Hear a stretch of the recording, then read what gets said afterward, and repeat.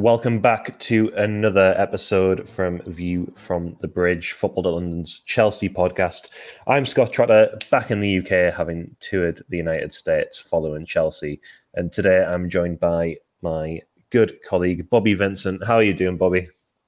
Yeah, I'm good, Scott. Unfortunately, I've just been stuck in England in the rain whilst you've been living the high life out in America. But yeah, I'm going to say, having returned from 30 degrees plus, which I will say is not my natural environment. It's a bit hot for me.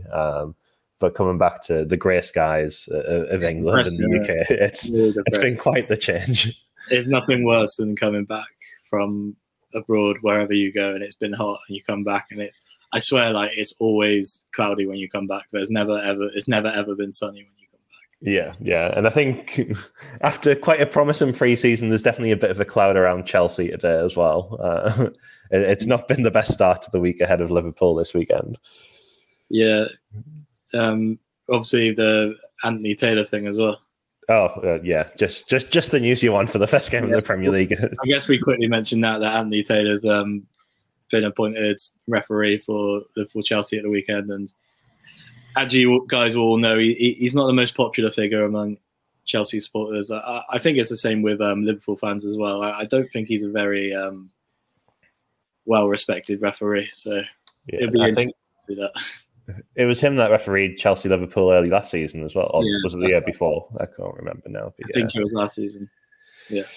But yeah, so plenty of fun and games to return on Sunday, but I guess we might as well crack straight on. And the news that you kind of can't avoid at the minute is Christopher Nkunku. Chelsea have confirmed that he has undergone surgery and set to be out for an extended period. Bobby, I know you reported that could be a number of months. Obviously, after that injury, he picked up against Borussia Dortmund in Chelsea's final preseason game in Chicago at Soldier Field.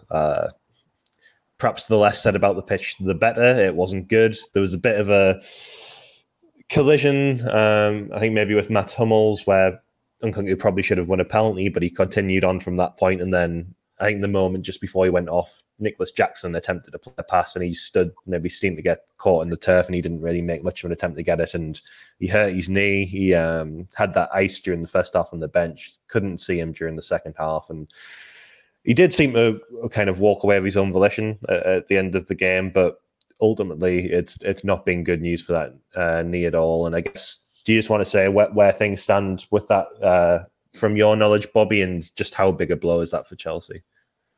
It's a really big blow. Reported on it this morning. Was told it's a meniscus injury, which I'm not going to sit here and lie and say I know exactly what it is, but it's to do with his left knee, I believe.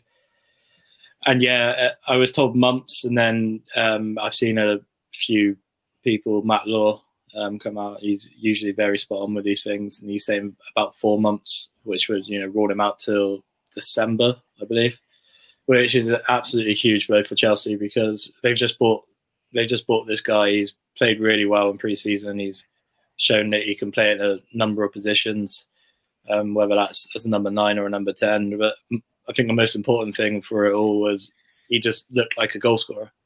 He just, like, his goals were not the sort of goals you'd associate with Chelsea over the last couple of years. And it looked like it was a breath of fresh air because it looked like Chelsea had finally gotten this man who's going to stick away 15, 20 goals in a season. And it's a real big blow for Chelsea. And the mood on social media this morning has been pretty dire because of it, understandably. And it's one of them that definitely worse than first feared, because I think Pochettino, after you would have been in the press conference, Scott, he didn't seem too down about it.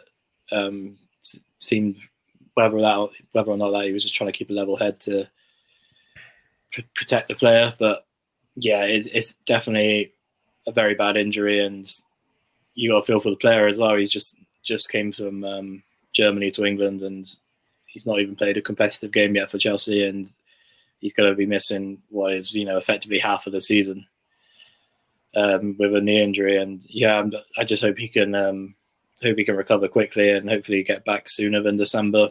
But devastating for player and the club.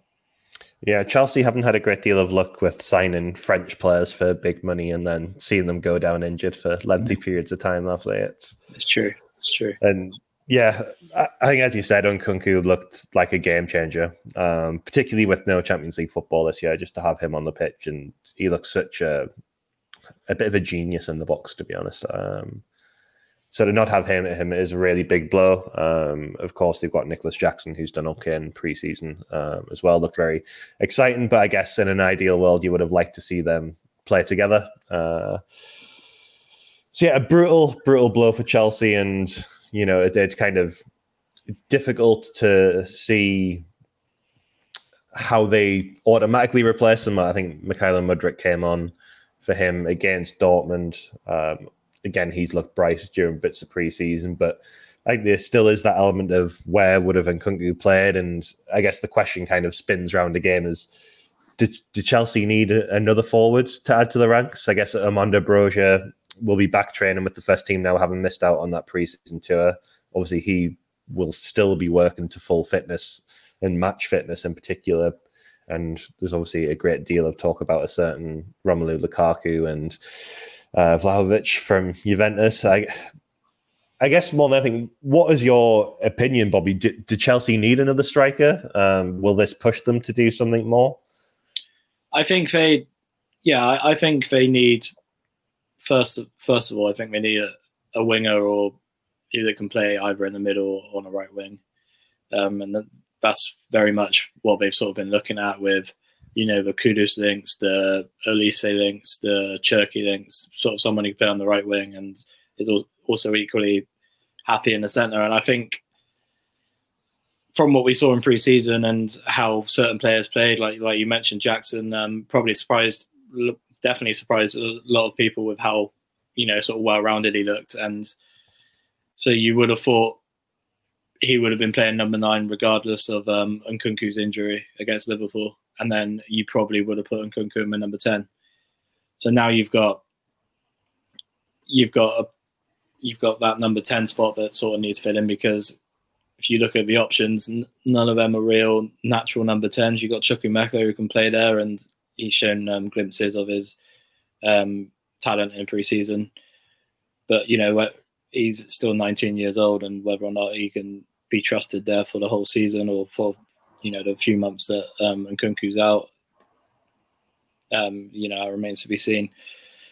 And you've got a few players who can play there, like Sterling's played there before, but he's not done it in a Chelsea shirt yet. So maybe a position change would be something that would suit him. So yeah, I think they desperately need a right winger who can play number 10 or vice versa. And I probably still think they would need number 9 as well. Is that because you've got Armando Broja who's coming back from injury. Mason Burstow looked good in pre-season, but I don't think he'll really be involved in the first team squad throughout the season. And then you've obviously got Lukaku who's going to leave, hopefully, for Chelsea. And then, Nicholas Jackson. So there aren't a lot of options there. So in an ideal world, I think Pochettino would want, 2 more attackers. Whether or not that'll happen, that's quite doubtful at the moment. But I think definitely one will come through the door, and I think it'll probably be someone who could play in the number 10 role, because that's one of the most important players for the system Pochettino plays. And missing Nkunku there, it'll be a real big blow for him. So I think they need to act quite quickly there. Yeah, and I guess what we should also touch on, given we haven't spoken since, is that Chelsea have added players to the squad. Axel Disasi over the weekend became a Chelsea player. He has taken the number 2 shirt, I think, yeah. And we'll touch on those shirt numbers shortly too. I think going into the summer, defence probably looked like somewhere Chelsea didn't particularly need to strengthen. They had a lot of bodies there.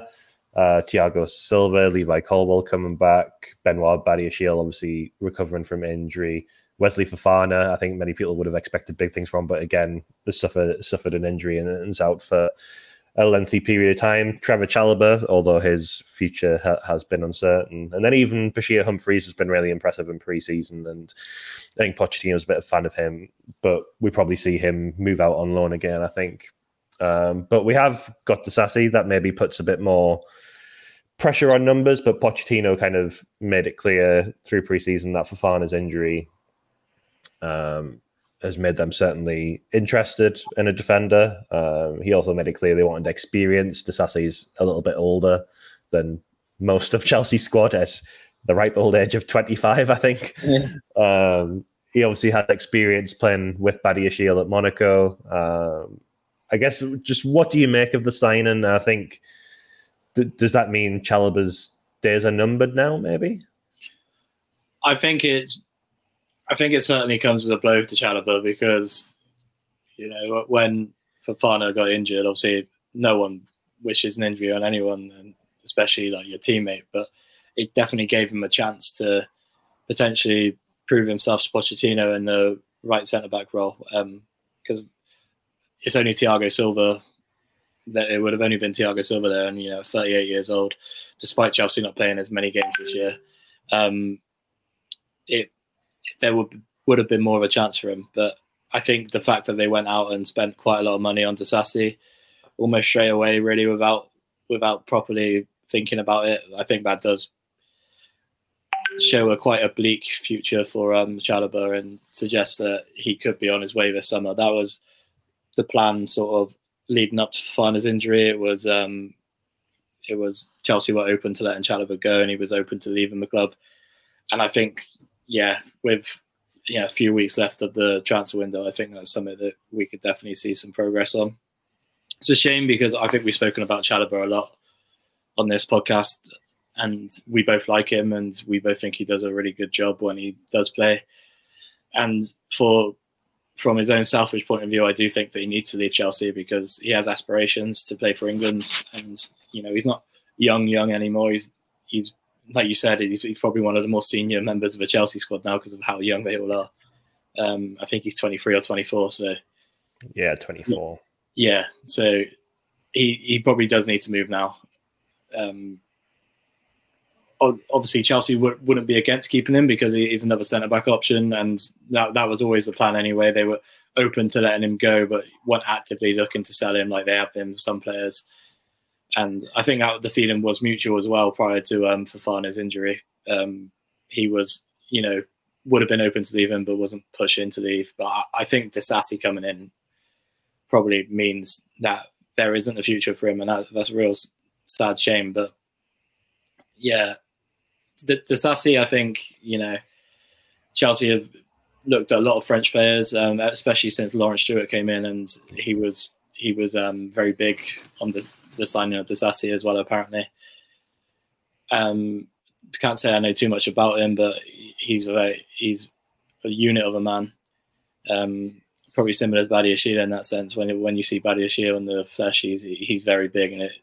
So it'll be interesting to see what sort of role he has. Like you would 100% expect it to be Thiago Silva and Levi Colwill at the weekend. And probably for the majority of games if they can build up a good partnership. But yeah, I mean, any signing's exciting. And signing a French centre-back, I mean, think of all the good French centre-backs that are around. Chances are he's probably going to be quite good. And yeah, it'll be interesting to see how he does. Yeah, and of course he played in the World Cup for France as well. So obviously it does come with some calibre. And I think for me, what is just kind of hard to get away from, and Disasi, don't get me wrong, could be an unbelievable sign and could go on to play for the club for a lot of years. And I don't think in some senses you can criticise it too much, but I think it's almost hard to get your head around doing business in the back line, selling Trevor Chalobah, perhaps because he can offer some, profit on FFP and you can offset Disasi over a number of years with amortization. But it feels just like some unnecessary business when you have priorities elsewhere in the team. Maybe they did want a replacement for Fofana. Maybe that is true, and they see that they need a profile similar to Fofana there with some experience. But I don't know. It's obviously budget that perhaps could be used elsewhere, perhaps on a Moises Caicedo. I guess it's tricky because I guess these things are independent as well. But even with Conor Gallagher, he's obviously, as we've kind of written a lot about, been open to a move, player and club. But Chelsea haven't, got any midfielders at the minute. So can you really consider that as something you're open to?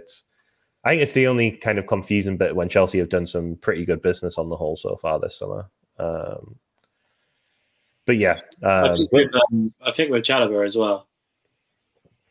He played well towards the end of last season at right back, and that we're only a Reece James injury away from it just being Malo Gusto.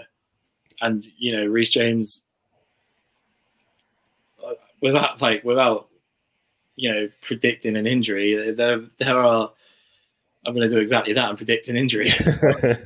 he probably will get injured at points this season because that is the sort of condition he's in at the moment. And that's really sad. But when you've just got a young, inexperienced defender of Malo Gusto, who does look very impressive, don't get me wrong, but I think having someone like Trevor Chalobah who can slot in that role, and he's shown that he can play in DM as well.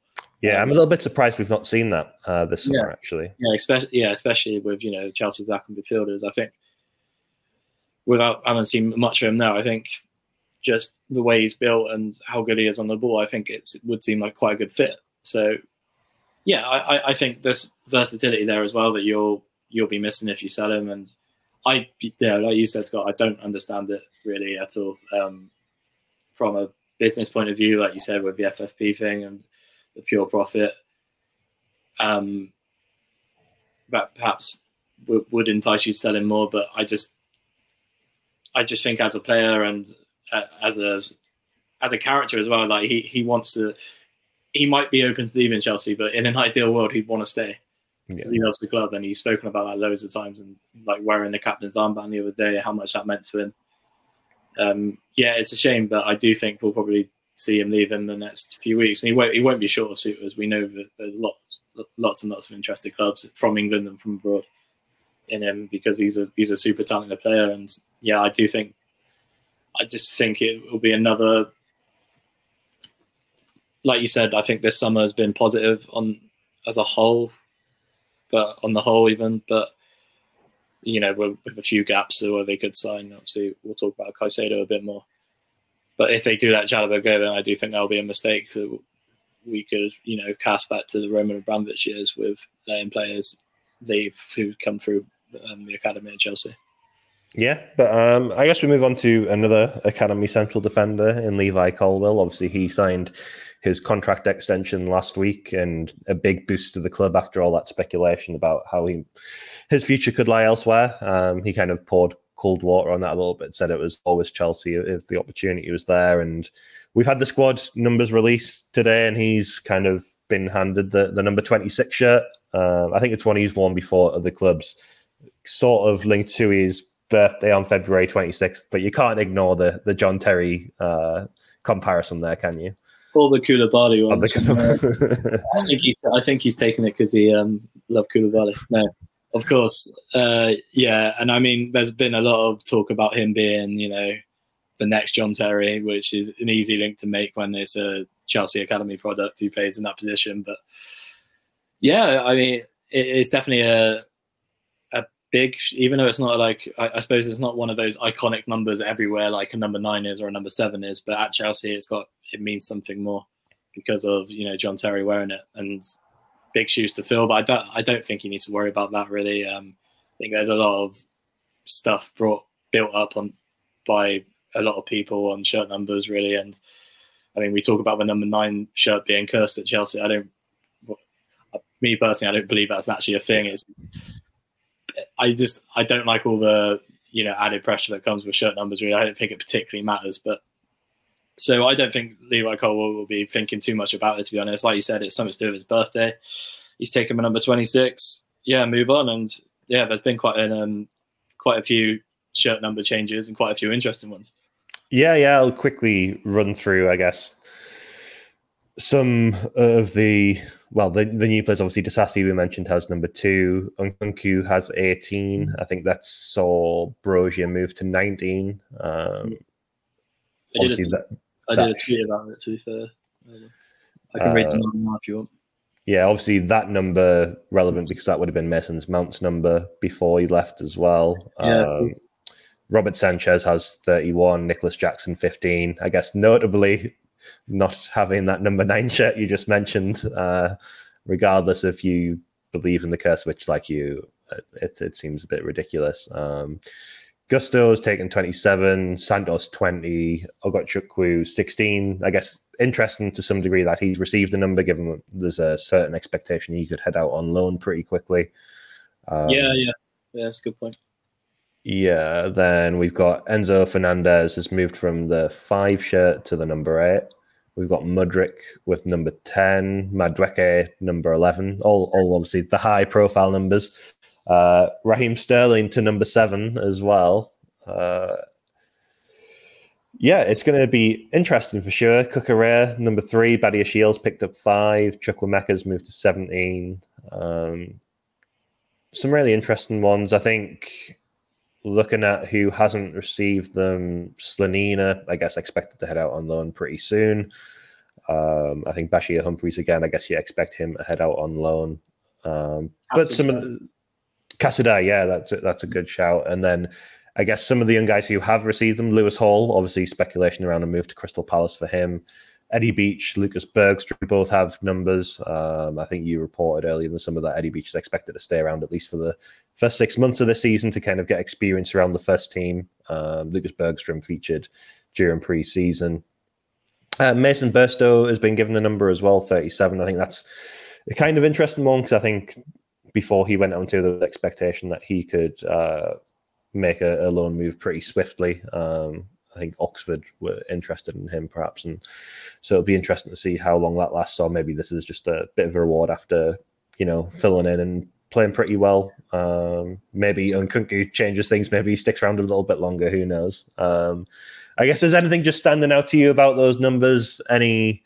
I know we don't take too much stock in them, but any that you're, shocked by or wouldn't like to see?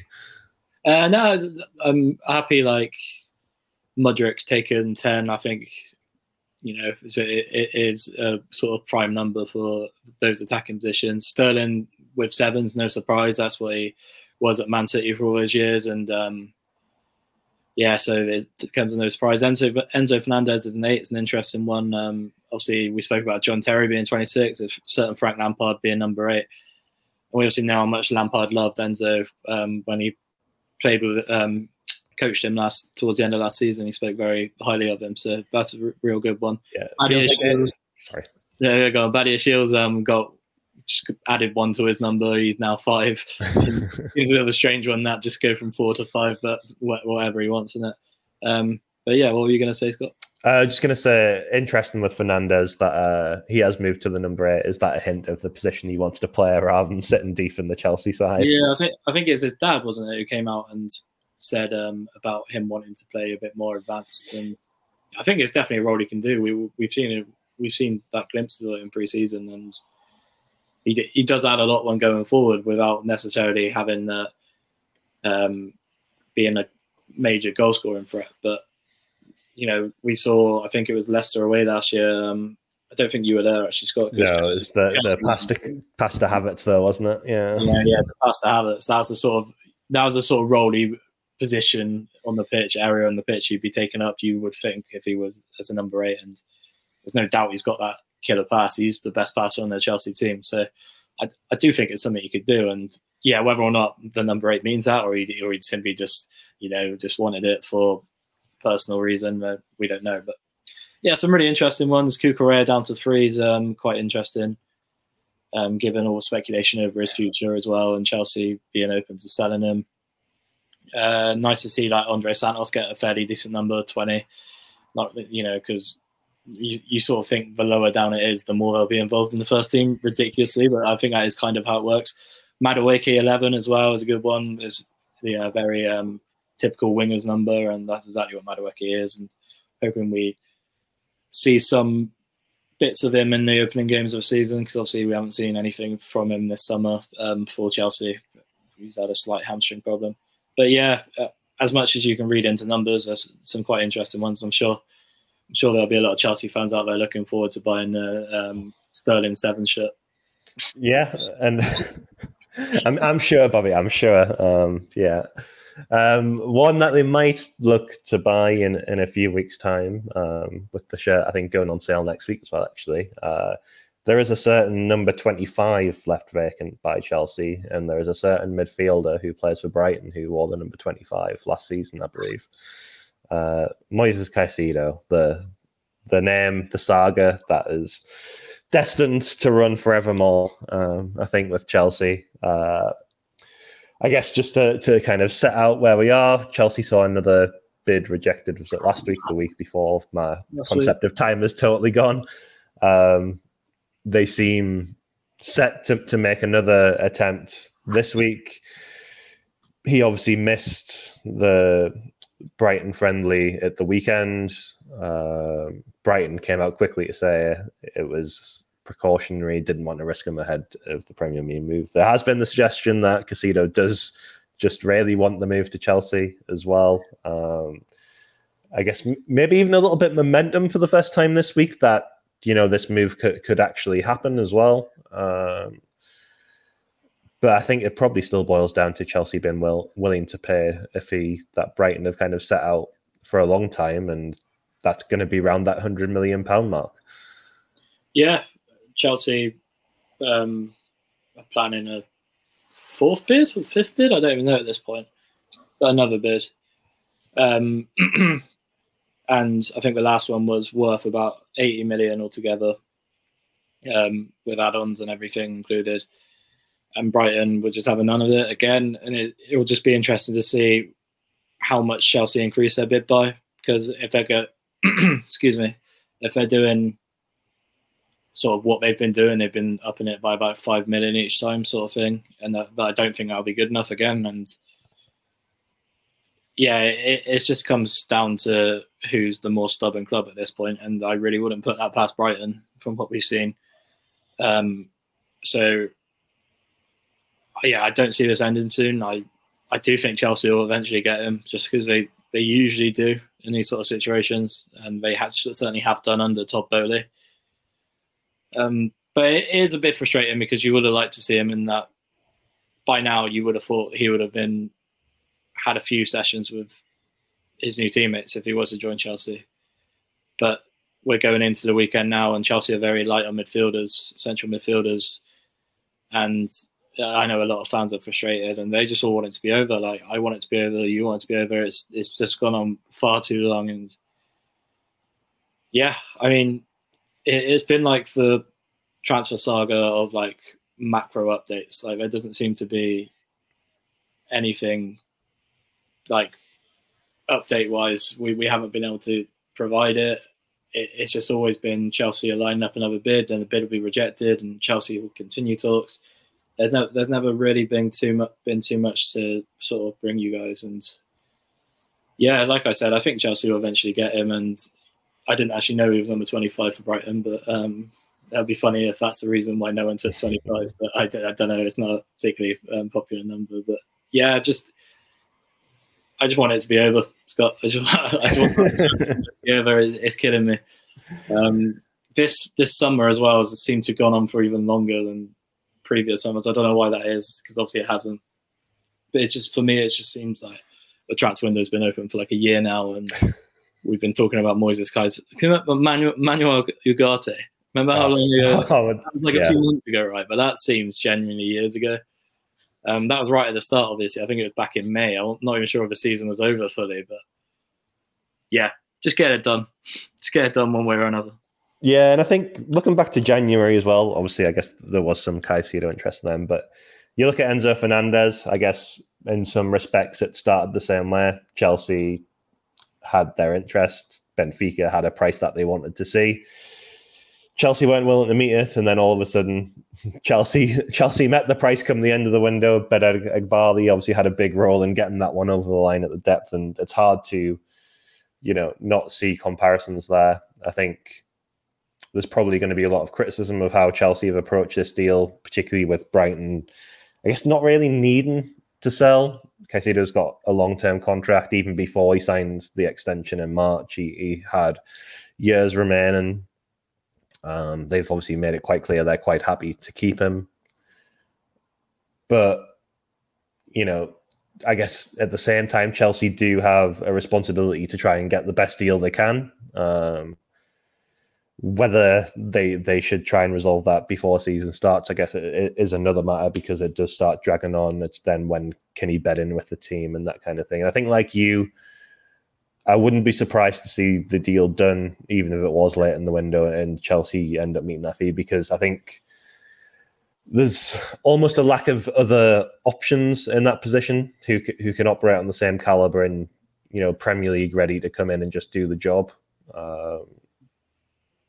So I guess it boils down, do you think we're going to be up with minutes to midnight on transfer deadline day still waiting for Caicedo to sign? Is that the situation where it's going to land?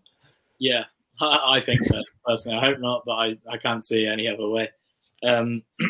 Yeah, I think it will be similar to Enzo Fernandez in January and, previous windows as well. But it's just one of them. You just never feel like, me personally, haven't felt like there's going to be a solution quickly throughout this whole saga. And I do think it's one that's going to take long. I think last week, Brighton, a couple of reporters reported that he was subject of a bid from Saudi Arabia. I think that was all very much, without knowing for sure, but I think that was all very much trying to scare Chelsea. And there was also that mystery Premier League club as well who were interested in him. And, I do think there's a lot of mind games going on here. But I do think Chelsea will eventually get him. And, I think it'll be minutes or seconds before, or even after the deadline, because the deadline's not even the deadline, really, is it? If you get the deal sheet in. Yeah. So, it's going to be a late one for us, Scott. Yeah. I think for anybody looking for some hope, last year, Mark Cucurella, I guess depending on your view of Cucurella's time at Chelsea, but last year he missed a Brighton friendly with a, I guess, air quotes, injury, and then 6 days later was a Chelsea player. So, maybe by this weekend, if we're all very lucky, Caicedo could be pictured in a Chelsea top. But that is, of course, not the only area of transfer business. Even after hacking down the squad, Chelsea have plenty of players on the books and plenty of loan moves still ahead to complete. I guess the most prominent one that's worth talking about at the minute is Gabriel Slonina. He joined up the preseason squad late, having played in the Under-20 World Cup and then the Gold Cup with the United States. He played the final game of the Premier League Summer Series. He missed out in his hometown of Chicago. But obviously, a lot of things haven't expected of Slonina, having joined 12 months ago for a big fee for a teenager. Looks very good, but, has to go out and find some experience, and it looks like Belgium for him, Bobby. Yeah, KAS Eupen. Was it KAS Eupen? Sorry, I don't really know my Belgian football too well. He's due in Belgium today, I believe. Whether or not he's there right now, I don't know. We're recording this on Tuesday afternoon, so by the time you hear it, it may well be confirmed. We don't know, but it's moved ahead very quickly. Chelsea were quite keen on him staying in England, whether that was in the Championship or would have been probably the most likely move. But that hasn't happened for whatever reason, and he's off to Belgium, season on a long loan. I think it's good for him because there was talk of, it wasn't real talk, but it was some people had the opinion that it might be good for him to stay around for a year because of the lack of goalkeepers. But obviously, Chelsea have now signed Robert Sanchez, and I don't think it's any good for Slonina to just be sitting around playing for the development squad. I'd rather see him go out and play first team football, and the club he's joining are, albeit 2 games into a season, they're 4th in the league at the moment. So it looks like they could compete at the right end of the table. And, if he's going to be their first choice goalkeeper, or however they view him, and he gets some first team minutes, I think that'll be good for him. Good move. I think it makes sense for Chelsea. And like you mentioned earlier, we've found out that Eddie Beach is sort of set to stay around the squad as well. So I guess he would be sort of fourth choice, if you like, behind Sanchez and Bettinelli and obviously Kepa. And that kind of gives you a cushion almost, just in case. So I don't think there was any need for Sonina to stay around. Yeah, I completely agree. I think, as I say, probably expected him to go Championship just to kind of get used to the physicality of what could come his way in England. But I think, like I said, playing football by far the most important thing at the moment. The issue is as well, like he's 19 years old, and that's a big thing to play in the Championship at 19. Like, it's such a competitive league now. If you look at the teams in the Championship this season, it's mental. They're like, it's probably as competitive as I've ever seen it. So I'm not sure he would have got much football in the Championship. And then you're thinking League One, maybe he's a bit better than that, or perhaps the same deal. So I don't think it's necessarily the end of the world to see him go out to a European league, albeit not a well sort of recognised as one of the top European leagues. But yeah, great move for him. Yeah, I guess maybe we touch upon those kind of Elise talks, and the I guess host maybe exaggerating it, but the other options Chelsea are kind of looking at in that position. I guess, what do you make of them first, Bobby? I think Elise obviously out injured. Another French player obviously has a relative within Chelsea's setup in the academy as well. Very exciting player in many regards. And I guess you kind of noted earlier on that you maybe think it is an area Chelsea need to strengthen as well. Yeah, definitely. Elise is someone who can play through the middle as well, and he has done at Crystal Palace before. He's a really, really exciting footballer to watch. He's really skillful, really direct, quick. I personally would love to see him at Chelsea, just sort of watch him play every week, because whenever I do watch Palace, which is not too often, I always do. He always stands out. Him and Eze always stand out to me, being those real street sort of footballers who we've seen in the Premier League down the years. But yeah, nothing advanced at this point.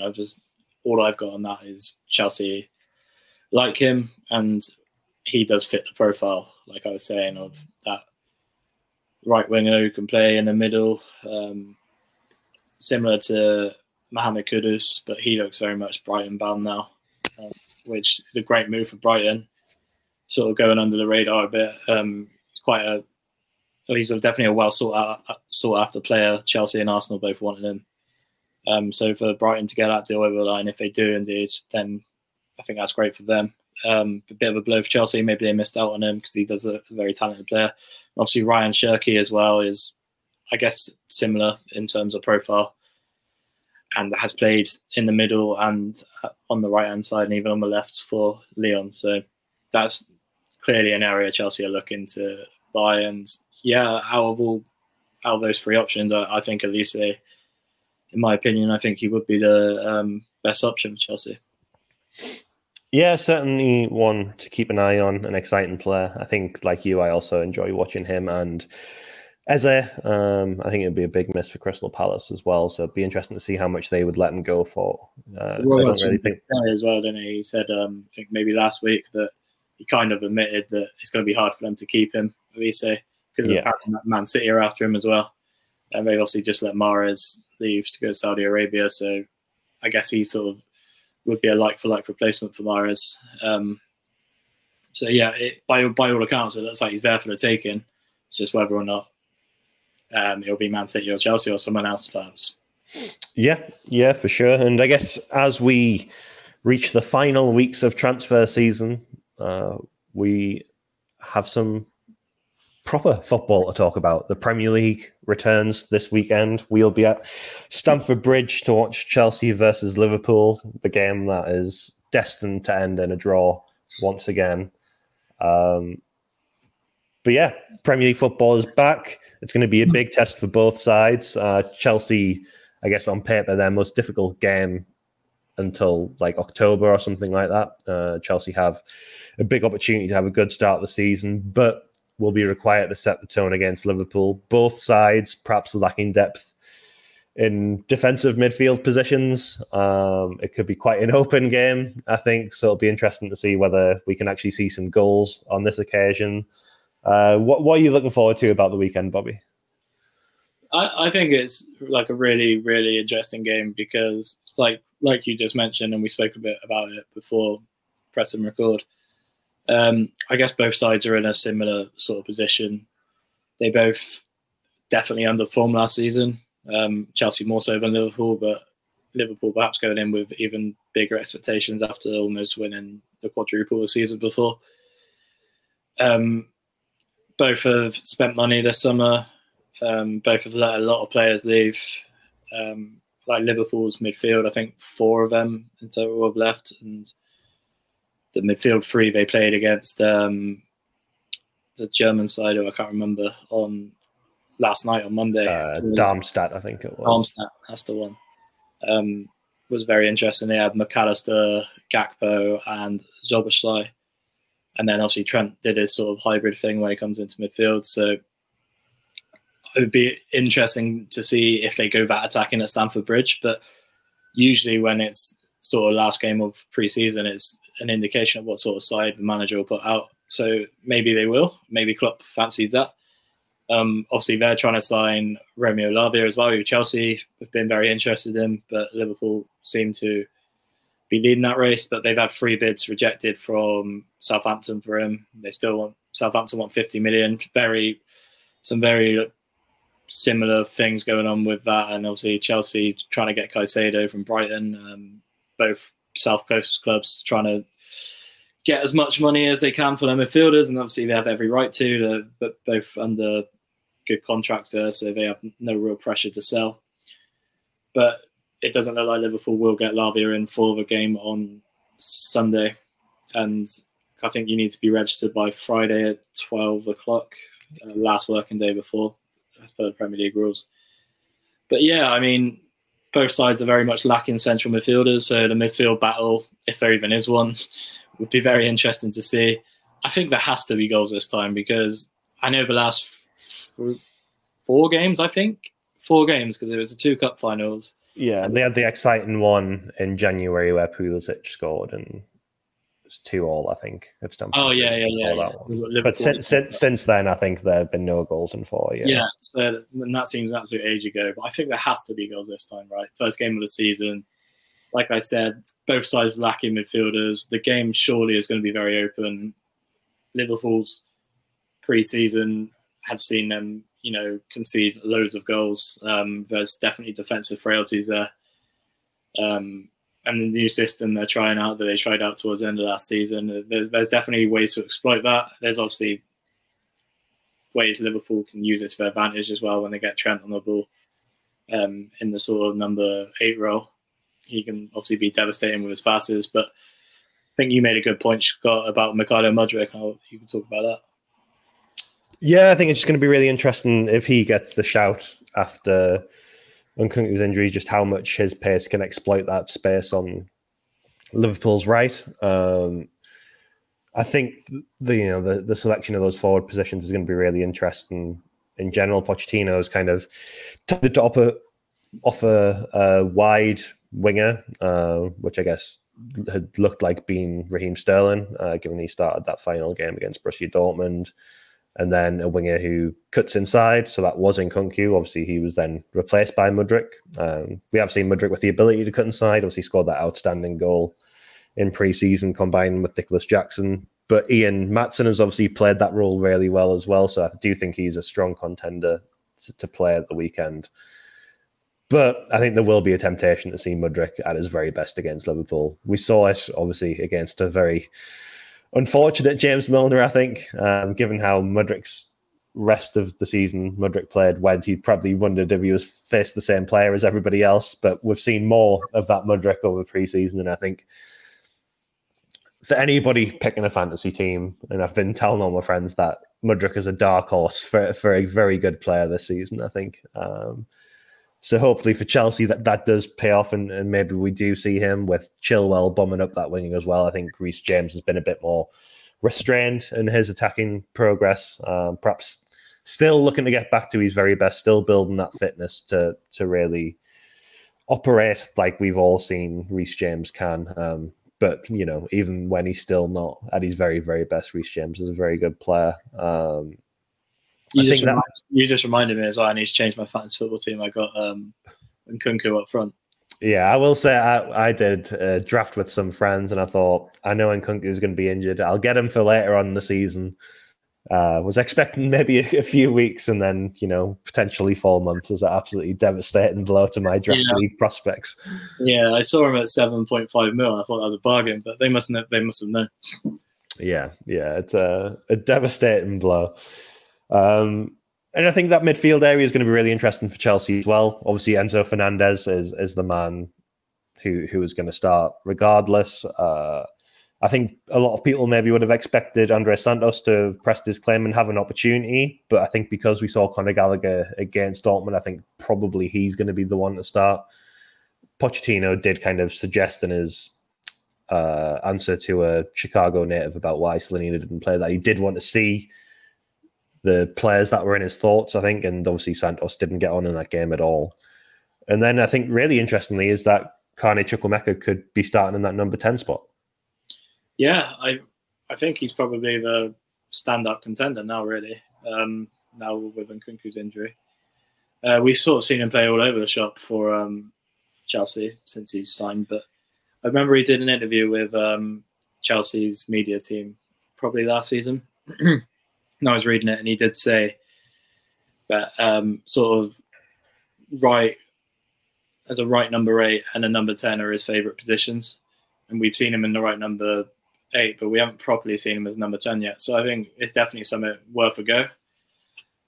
Super talented player, really hard to tackle when he gets going. And yeah, if you can find sort of space between it'll be difficult because Liverpool play such a high line, but to try and find space between midfield and defence, then he could obviously cause Liverpool some real problems. And the one thing you would say about Chukwuemeka is obviously he didn't get many chances last season, so it's not too much of a criticism, but he does need to add goals and assists to his game. I'm not sure he had any last season, unless I'm wrong. But I think if he plays him a number 10 spot, then obviously that becomes more of an opportunity for him. I do think if he can start the season well, especially with this Nkunku injury, I do think he'll play a really big part in Pochettino's first season. And I did a bit, I think back in May, that Chelsea were considering loaning him out next season. That was the plan. I think it was prior to Pochettino's appointment. But obviously, Pochettino's come in and worked with him intensely in England and America, and obviously really likes what he sees, judging by all the chances he's getting. So, yeah, I'm really excited to see him. Feels like we haven't properly seen him yet, even though we've seen him a handful of times.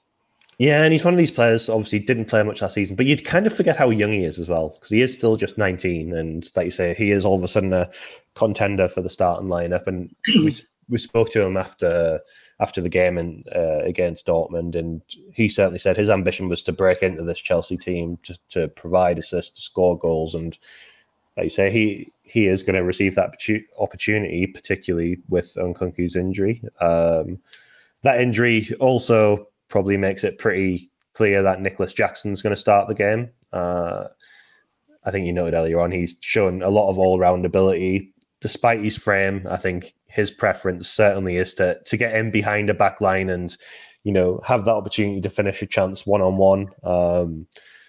Early in the preseason games, I think, I can't remember if it was against Wrexham or whether it was against Brighton, but the game finished and he just kind of reinforced to any teammate that would listen about the kind of passes he wants in behind all the time.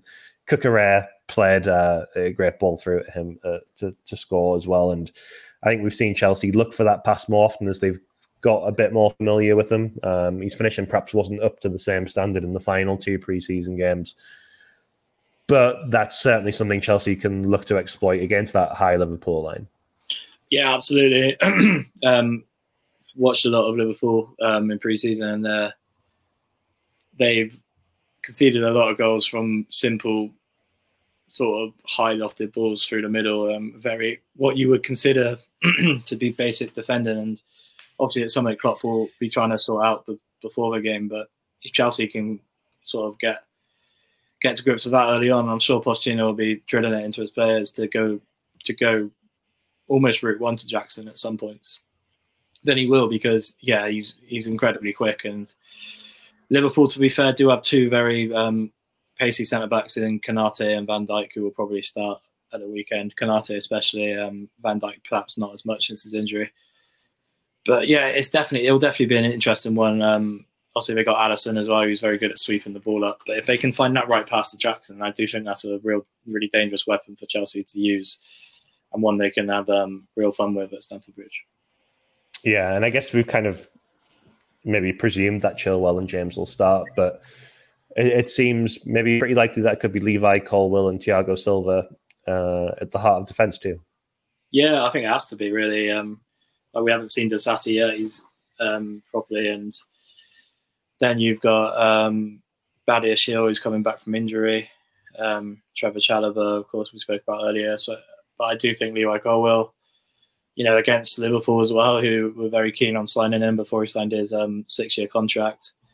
I think he has to play, and he wanted those assurances from Pochettino that he would be part of the first team plans this season, and you don't really get many bigger games than this first game of the season and under a new manager against the top side like Liverpool. So, yeah, and obviously Thiago Silva goes without saying, he's proven season after season with Chelsea how good he is despite being almost 40 years old, and I don't have any doubts that he'll have a good game on Sunday, really. The least of my worries in the Chelsea team. I'd say the centre-back pairing are probably, the least of my worries in the Chelsea team. Yeah, it's really interesting because I think there's almost maybe not an understanding, but an expectation from Chelsea fans, Chelsea reporters, anybody that even rates Thiago Silva really highly, given what he's done over the last few seasons, been Chelsea's standout defender, undoubtedly. Perhaps that he will be forced to kind of fade out the team over the course of the season. Obviously, turns 39. Chelsea have all these young, really exciting defenders coming through. But what was really notable in the preseason tour, as soon as you mention Thiago Silva to kind of anybody in that Chelsea team, the way the adoration they end up speaking with, how their minds are just blown by how good he is. It's just it stands out so much. And yeah, I think it's going to be really exciting to have Silva kind of teach a lot of these guys over the next 12 months as well. Yeah, I think if in an ideal world, they might have phased him out a bit and had Fofana there alongside Colwill, because, they're both, Colwill and Fofana are both so young, so that could have been Chelsea's centre-back partnership for the next few years. But obviously that isn't the case, and Thiago is probably going to have to play more football than perhaps Pochettino would have hoped for. But at the same time, he's not. It's not an issue really for Pochettino, because he knows what he's going to get from Thiago Silva every week. You rarely see him have less than a 7 out of 10.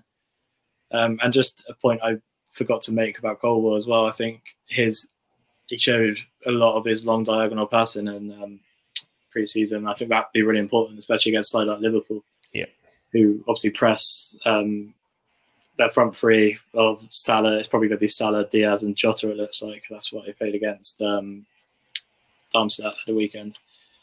And I think it's worth noting that Colwill will certainly make them press as well. If he's left on the wall, he's waiting until they come right up to him. Exactly, and I think his composure on the ball is brilliant.